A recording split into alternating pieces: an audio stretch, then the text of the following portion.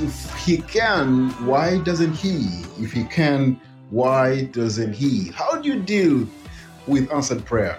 Yes, we know God is sovereign and he knows what he's doing, but the question is, can we know why? Do we deserve to know why? What is up to? Why things are happening? Is it even biblical to ask why? I know this reminds us of very difficult moments in our lives where we prayed for something, but it never came to pass, or perhaps we are praying right now and nothing seems to be changing. It seems like our prayers are landing on deaf ears.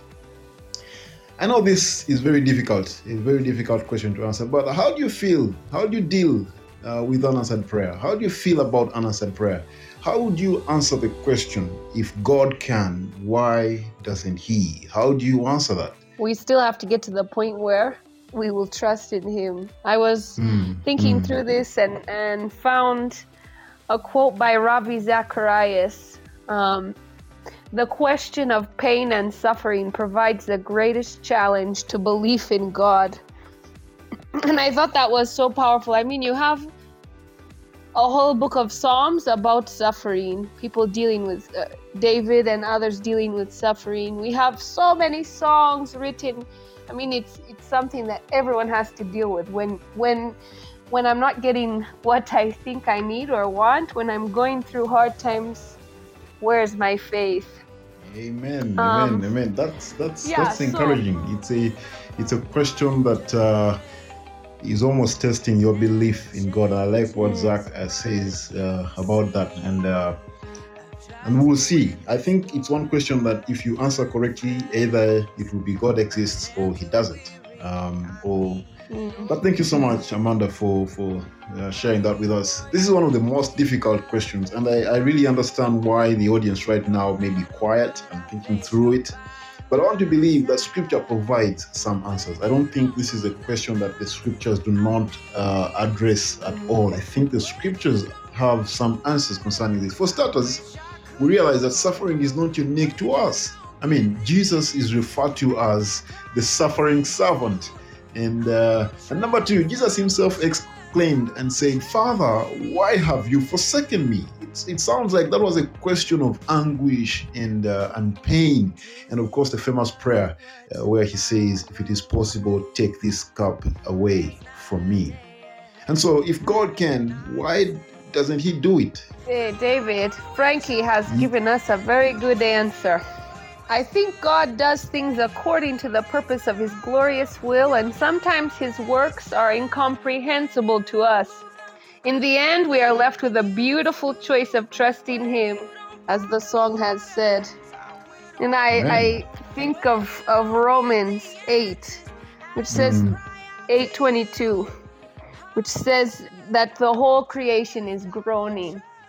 That it just reminds us that we are on this earth that God created, but he created giving us the choice to love him the right way and love others the right way. But when we don't, sin comes in, and God says, well, sin has consequences, and so he works things out. I mean, he provided a way out of that sin. He didn't leave us in our sin, but it's how do we deal with that then when we're in those problems?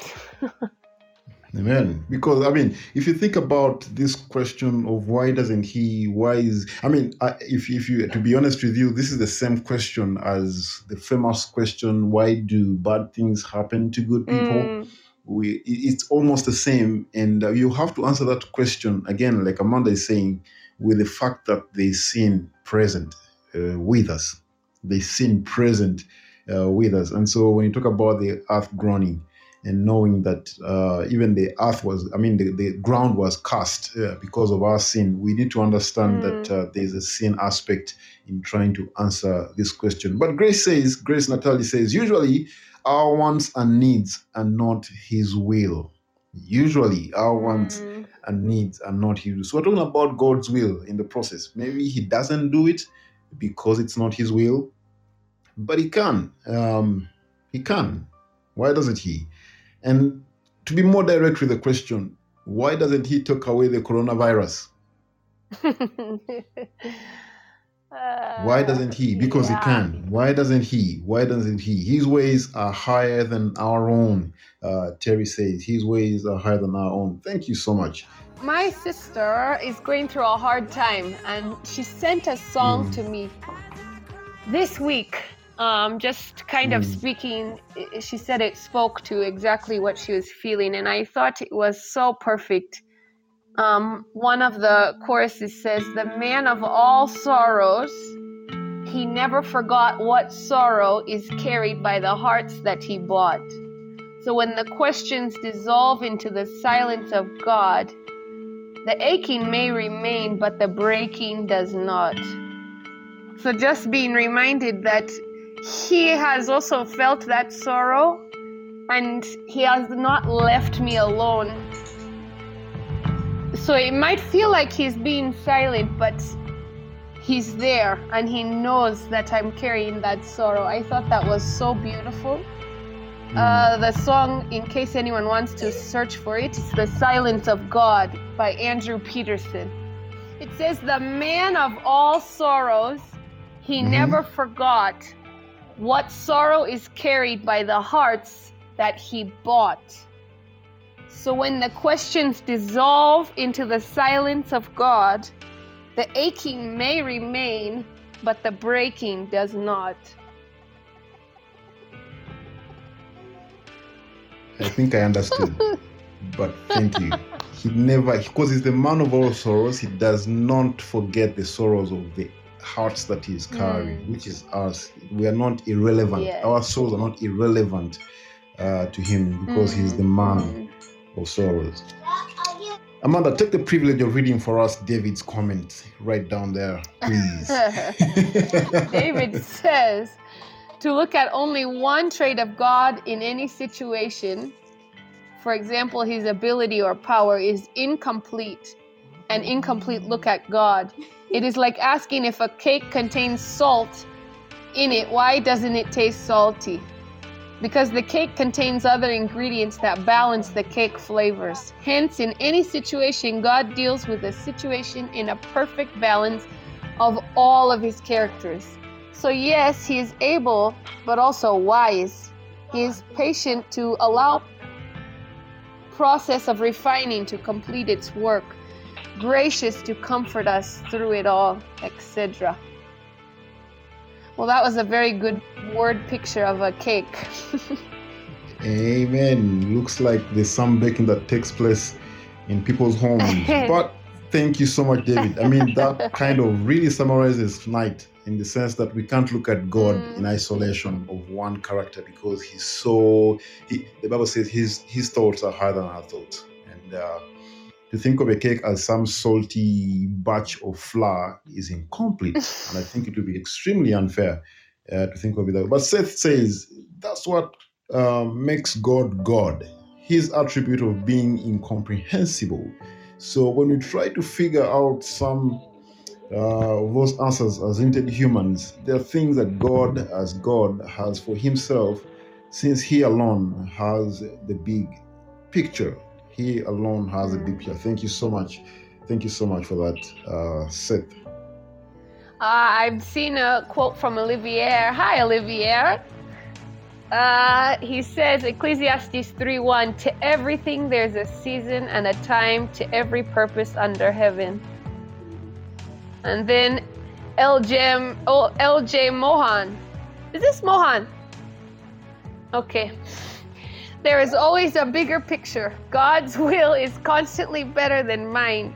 I pleaded with God to save our child. He could have, but he did not. The result was my husband completely putting his trust in Christ. I have the promise of seeing them both in heaven. That is beautiful. Thank you so much for sharing that. Amen. Amen. His will is constantly better than mine. It just reminds me of even Christ's words when he said, not my will, but yours be done. I quoted him half when I was quoting some of the words that he said when he said, if possible, take this cup away from me. But he did continue and say, but not my will, but yours be done. And God's will is always better. Thank you so much. Thank you so much. And Frankie, he's saying something here, saying, may he help us understand and remember these things when you are in such situations. And I'm praying for someone tonight. If you're in a situation like this, I pray that you will find some answers tonight, at least some answers tonight, as we talk about God's word. Amanda, why don't you go ahead and lead us in prayer, and then we'll get into God's word. Will you?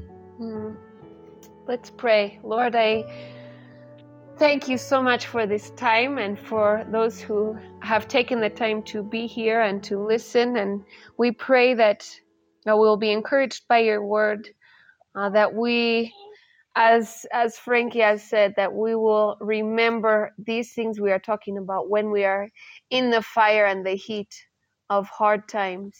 Lord, we pray that you would help us to continue to just remember your great works and your mighty acts, so that when we're in those times, we can cling and hold on to that, and know that you are working out your will. And we pray for David as he shares. Just give him wisdom. May we all have open hearts to hear and just be encouraged and grow because of it. In Jesus' name I pray. Amen. This question is, it's not really something we can be able to answer tonight. I'll be honest with you, to be fair with the question, but I'll try and summarize it a little bit. If he can, why doesn't he? And you may not fully understand the magnitude of this question. Maybe you do, if you've gone through a very difficult time, either maybe right now or in the past. But also the other reason you may not fully understand this is partly because you may not think you've asked this question. But if you have and you're honest, you know that it's a very difficult question to deal with. But also, you may think you know the answer, but the more you think about it, the more you begin to realize that you don't fully understand why God does not do it. Should we then just let it go? Should we ignore this question? Must we fully understand, first of all, why for us to be able to move on? Must we really understand why? Or should we just move on and let God be God? What's his name? Seth did mention that. That's what makes him God. Should we just let it be and not ask questions? Should we just think of God as one that will do his will no matter the pain that we are going through?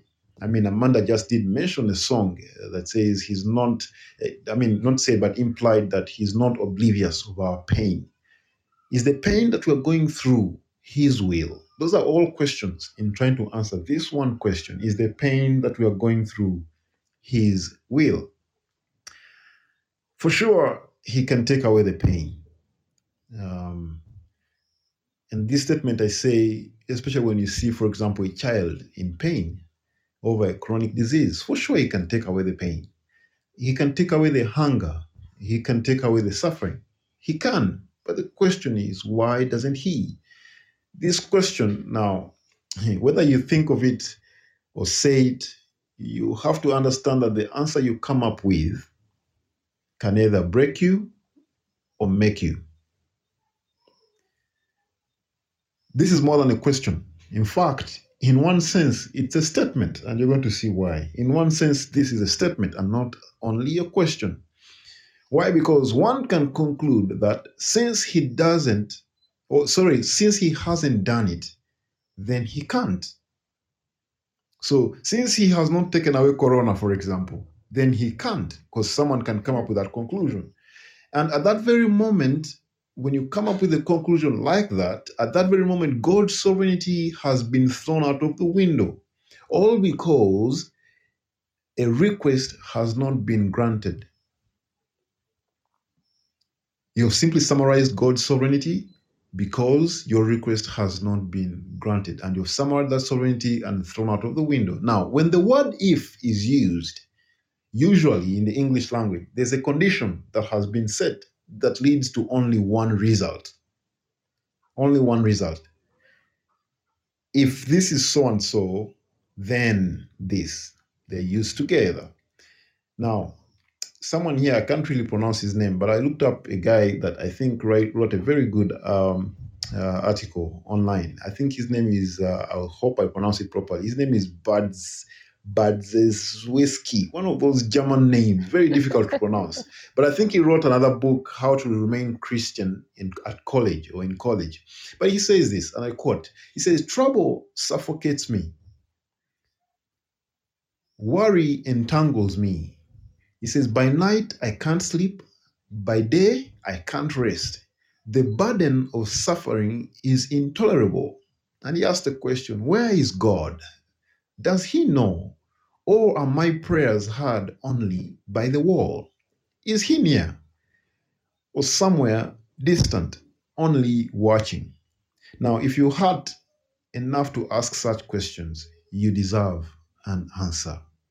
And this article is called, "Where is God in the Midst of All My Troubles?" And I think he does make a point there in saying, if you had enough to ask such questions, if you get to the point where you ask such questions, I think you deserve an answer. And I want to be very positive and say the Bible does provide some of these answers. The Bible does provide some of these answers.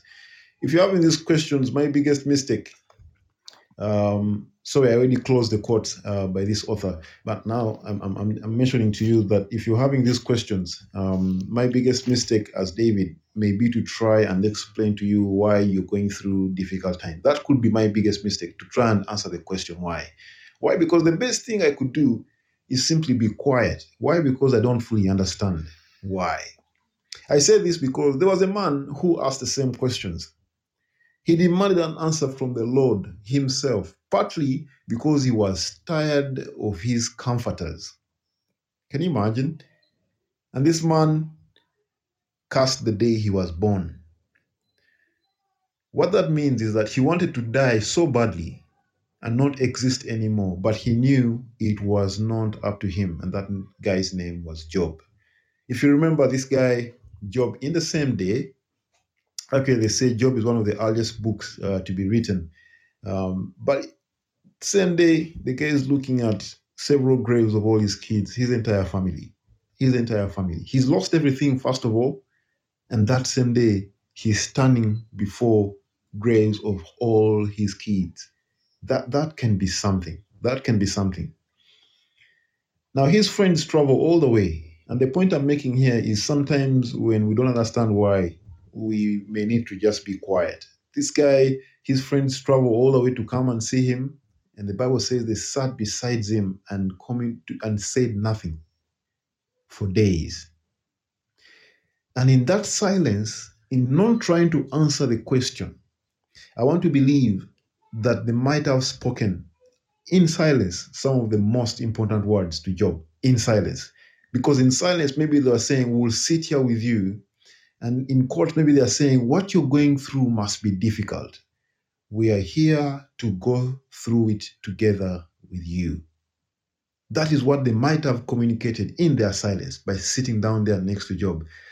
And this they communicated with their silence. And that might have been the most valuable thing to do for their friend, just to be quiet. But the moment they opened their mouth to speak, they blew it. How do we know that? Because at the end of the book, God rebukes Job's friends. But the interesting part is this, ladies and gentlemen, that God did not rebuke Job. I think it is actually several times in the book of Job where God says, where the scriptures say, in all that Job said, he never sinned. Now, I think, like someone put it, it's okay to ask questions, but not to question God. I don't know who said that. I wish maybe Amanda can help me look it up so we can give credit where it's due. But it says it's okay to ask God questions, but not to question God. And I think there's a very big difference. You may ask why, but don't question who he is, because he remains God and we are not. And that's exactly our question for tonight. And our question for tonight does the opposite. It kind of questions who God is, because we're asking, if he can, why doesn't he? Because the implication is, if he doesn't, then he can't. And right there, we are questioning his sovereignty. Now, Seth is here, and I want to try and explain this. It's going to be extremely complicated for some people, but if Seth can understand it, if Gonzaga can understand this, trust me, all of you guys can understand this. Okay, allow me to explain. Please don't go from watching the audience here. Okay, someone has already left. There are 37 now. There are 36, but don't go off yet. I want to explain this using what we call if statements in programming. Okay, these are simple. It's a very simple condition when you're programming. You try and think of possibilities of how someone is going to use the program. Let me take the program you're working with right now. Okay, this Podbean app that we are working with. And I'll use this example. So the programmer for this particular program, the app, might have written a code that sounds something like this. If the user clicks follow, which I think you saw, if the user clicks follow, mark them as subscriber. Okay, it's a simple question. If he clicks follow, mark them as subscriber. Or else, that means if they don't click, ignore. Okay, or else ignore. So they become regular people. They're not subscribers, they're simply regular people. But that is not the only possibility there is in using this program. Okay, now, because there are more conditions to some of us who have logged in. If the user clicks follow and clicks the button that says gift, then award them points. Or else ignore. Now you see, at that point we brought in a third condition, which is what? To click the button called gifts. Now you award them points. If you realize each of your names right there has a small heart and a number to it. Okay, for example, the most recent ones here, we see Seth has 91 likes there. McLean has 217. Peterson has 116. And Chirabo has 122. And we go on and on to Elena, who has 113. Okay, each of your actions that you perform on this app, you are awarded those numbers or those points. And I'm going to continue with several other actions. If the user clicks follow, they're a subscriber, or else ignore them. Probably they will have only one like. But if a user clicks follow and they and they're marked subscriber, but if they click the gift, what if they go ahead and click the share button? Do you realize that now the possibilities are increasing in number, and the if statement cannot handle that anymore, because the if statement only works with at most 4 conditions. And I want to explain to you why. In fact, the simple if statement only works with 2 conditions. But then there's what they call nested ifs, where they put several ifs within brackets, and they say, if all these ifs are met inside here, then execute the outcome. For example, other possible outcomes could be the comment that you're making. Now, what if you click the word gift? You still have to choose how much you're going to give in relation to the gift. There are several Podbeans to give in terms of groups. At that point in time, the programmer is not using if statements anymore. He has expanded the code and is using, I'm not going to get into it, but he's using what they call functions. They are just simply a set of conditions which will be called upon if the user meets those conditions. It is no longer if statements, because the if statement only handles a maximum of about 3 conditions. Beyond that, we're using more complex if statements, which if you continue using, it is true the program can read thousands of if statements, but you'll be breaking its back. And I want to say, I think that is what Windows is using to program their operating systems versus the Mac. If you didn't get that, you'll get it tomorrow. But that is just a simple way to understand what I'm talking about, that there's so many possibilities. What we've done right now is we've gotten who God is, and we want to summarize his ability with an if statement. Now, there are billions of people in this world. Each of them wake up every day with 1,000 possibilities. If he wakes up and takes a shower, then this. If he wakes up and skips the shower but takes breakfast, then this. If he wakes up and the phone is not charged and the boss calls, then loses the job.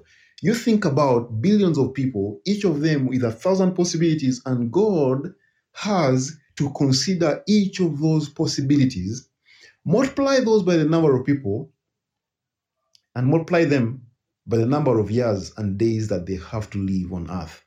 but God has the entire number of possibilities multiplied by the number of people, multiplied by the number of days, and each of those possibilities change every minute.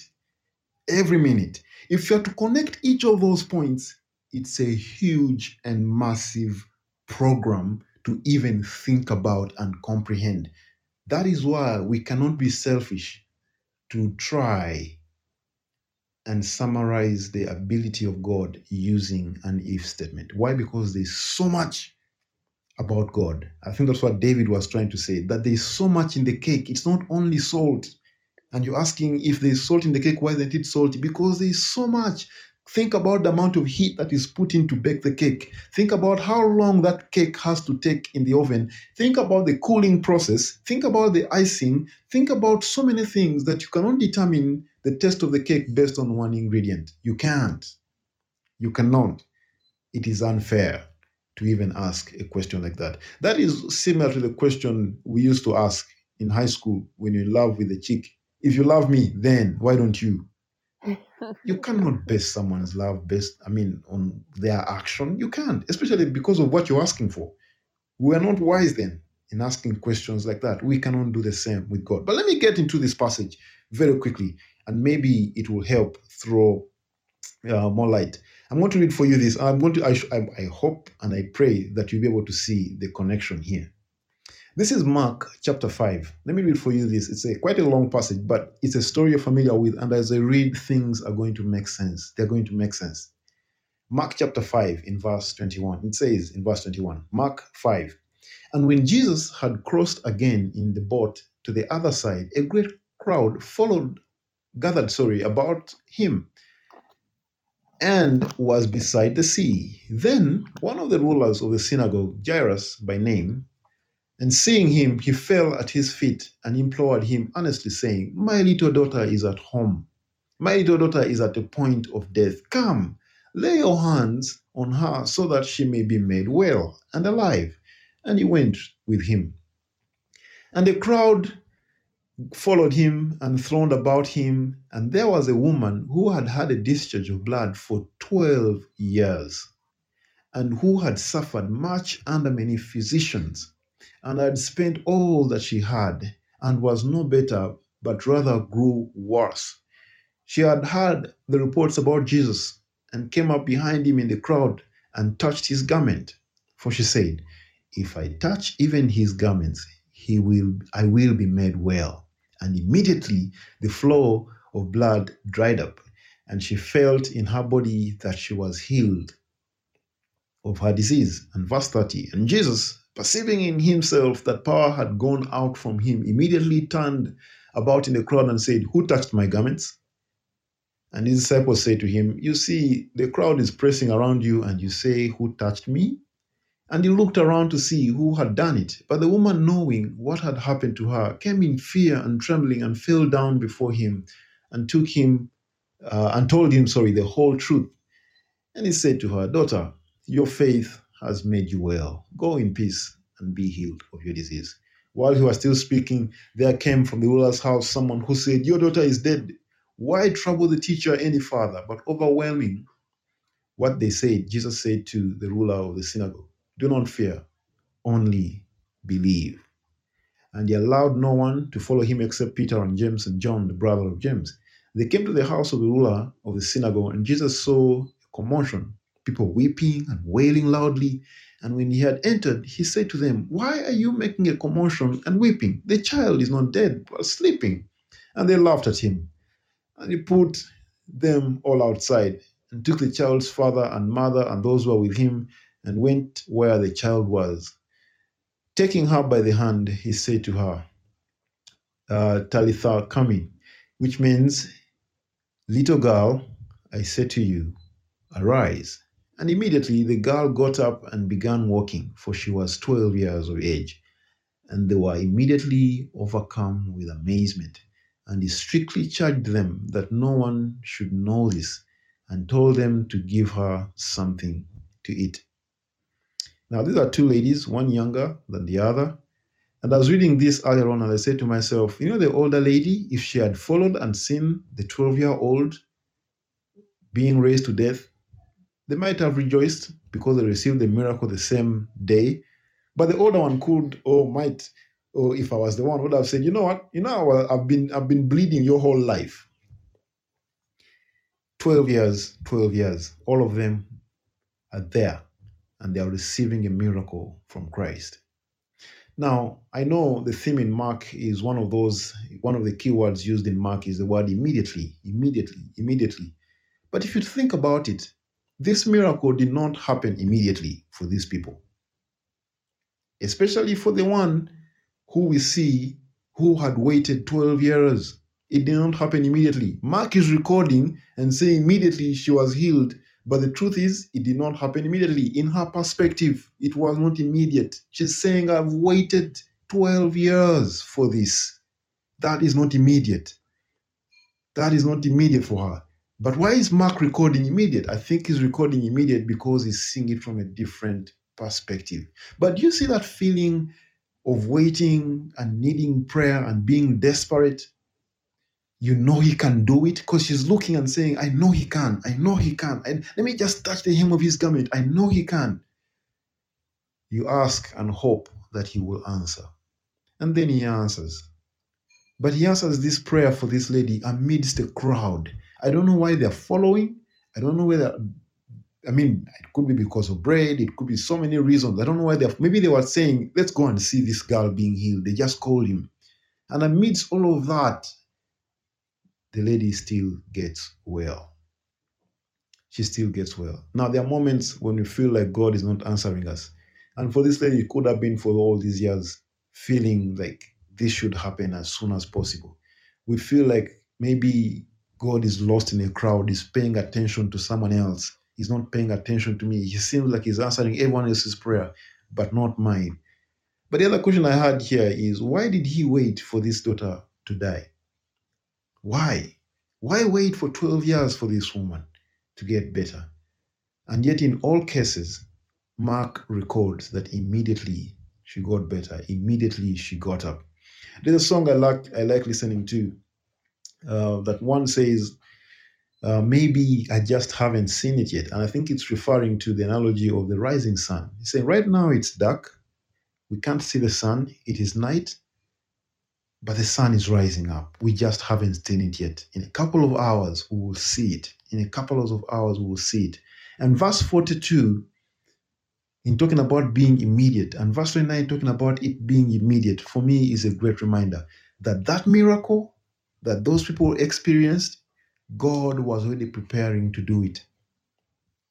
He was already preparing to do it. And he began that miracle a long time ago because according to God, time is on a flat piece of paper. He's not confused about the past. He's not trying to figure out the future. But God is doing something and he's always doing it. But the problem is we sometimes just don't like the miracle. I think that we sometimes just don't like the miracle because by the fact that we are listening to this, there's a miracle that God has done today. One, in keeping us alive. One, in keeping us alive. Two, just simply allowing us to be able to hear. We're not deaf. Those may seem like simple actions according to us. We've taken them for granted, but those are miracles to someone else who has not had a chance to be alive today. This is a miracle. They'll look at us and they will envy the fact that we are alive. There's someone praying that they're healthy enough the way we are today. I'm not assuming that all of us are healthy right now, but there's someone praying and envying who we are today. And that right there is a miracle. Sometimes we just don't like the miracle. So we question and say, if he can, why doesn't he? Let me give you a small example as we're closing. Today, I made a sandwich for my two girls when I came home. And it's their favorite. They love eggs mixed with tomatoes and mayonnaise, and they love it. I made a sandwich for them. And I put 6 eggs, 2 for me, 2 for Faith, and 2 for Sophie. And I began to break down the 2. And I say, why am I breaking them down? These kids are old enough to break down their own eggs. And so what happened was I served myself 2 big eggs. I served Faith 2 big eggs. And then the pieces I had broken up into, I served them to Sophie. And Sophie began to say, why am I getting the small ones?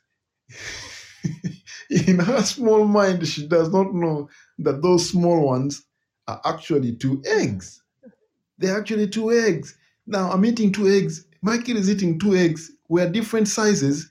She's complaining about getting the small ones. According to her small mind, she does not comprehend the fact that these were 2 eggs. They're just broken down into pieces. She just doesn't understand. She doesn't like the miracle. She doesn't understand that this food getting on this table is actually a miracle. It is a miracle. We need to be thankful that it is on the plate. Now, I have another very selfish attitude that I get. I'm going to share with you. It cannot be shared by anyone. It stops here. But sometimes I'm sitting on the table, we're eating, and then someone says, pass me the bread. And I'm thinking the bread is right there. The bread is right there. You can get it. In my head, I'm thinking that. And in my selfish mind, I'm thinking, okay, I worked the whole day, the whole month. Then I went all the way to the shop and I bought this bread and I put this on the table to be asked to pass it. It has come a long distance to here and I'm still being asked, pass the bread, and the bread is right there. That is me sometimes asking God, and he has done so much, and I'm still asking for the tiny little bit and questioning whether he exists or not. And questioning whether he exists. Those are 2 different perspectives. Okay, mine is really extremely selfish in this sense, but I think it is something we need to be thinking about in saying, maybe we just don't like what God is doing, but he's doing something. And my prayer is, God, help me see you in everything, because you are in everything. Because you are in everything. You are in it. Your miracle is in everything. I'm always reminded of a time I was on a boda coming from Wakiso, as from doing Bible hour. That day I'm returning home. I'd actually gone on the boda. It was raining so hard. I got there and I was soaked. The kids could not tell I was soaked, because the jeans looked a bit darker than usual. It's when they try to dry up that they realize, hey, this guy has been beaten by the rain. But that day I'm coming home, and 3 times I came so close to being knocked off a boda by another car. 3 times. But I'm getting almost home. The last one, the guy stopped the car, and we are right there with this boda guy, and the song that came to my mind is the God of angel armies is always on my side. And that is only what I was able to see. But there's so many times God has protected us. There's so many times he's provided for us. We just have not seen it. I think we need to count our blessings, name them one by one, and then we'll see that he does what sometimes we don't even ask for. He does it. He does it. Always does it. May this song bless you as you think about God's sovereignty. And then we'll get back to our program.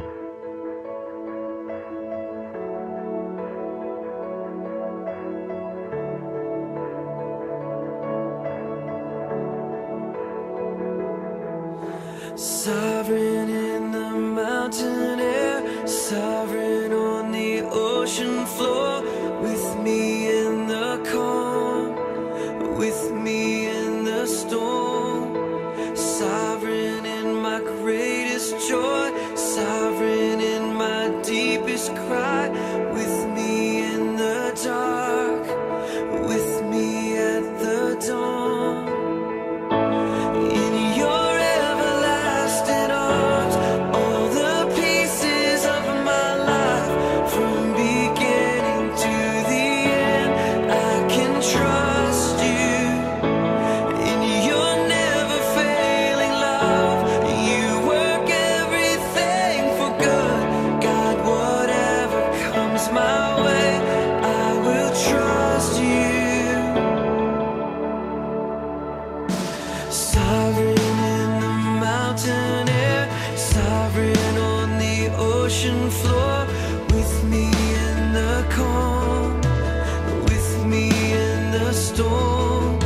Sovereign in my greatest joy, sovereign in my deepest cry.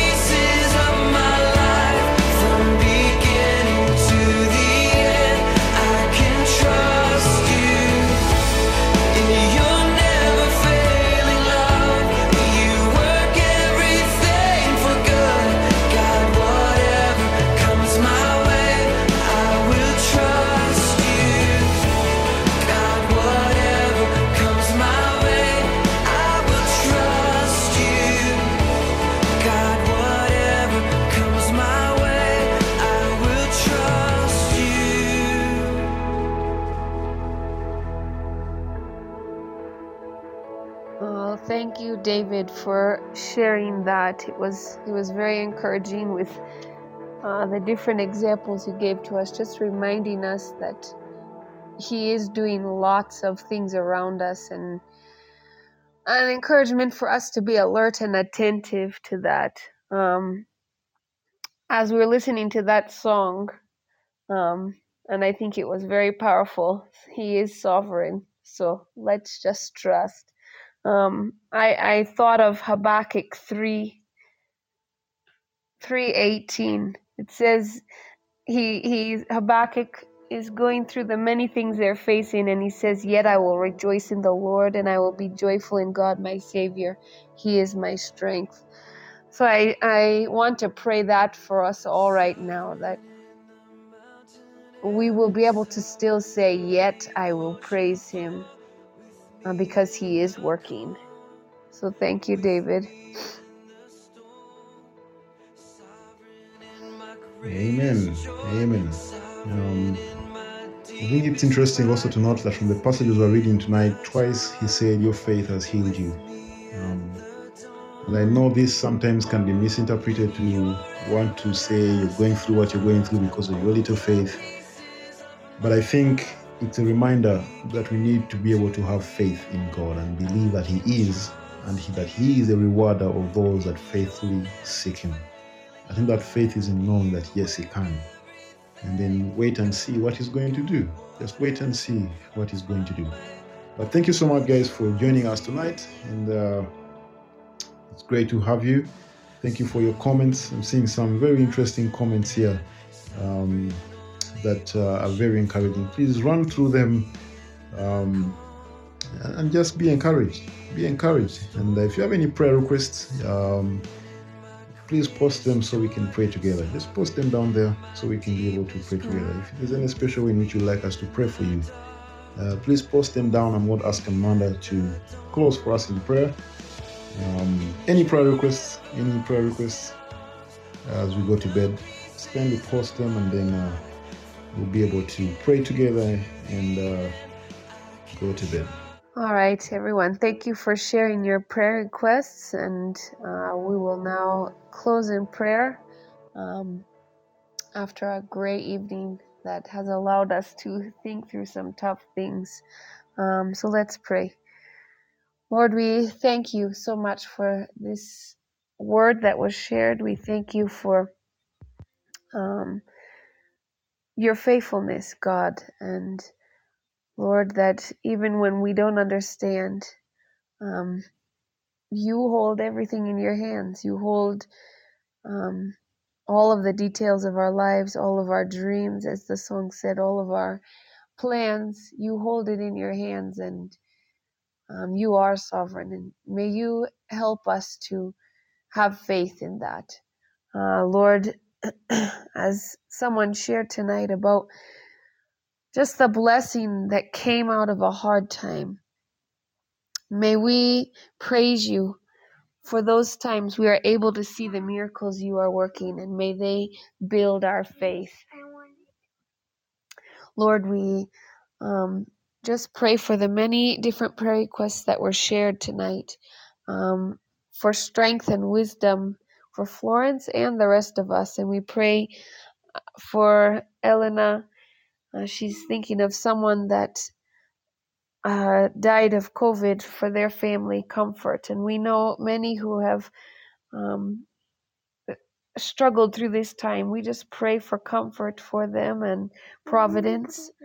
Lord, we thank you so much for how you've healed and kept Peterson well. And we pray for Stella and her family for providence, and just that you would continue to bring health to her mom and her aunt.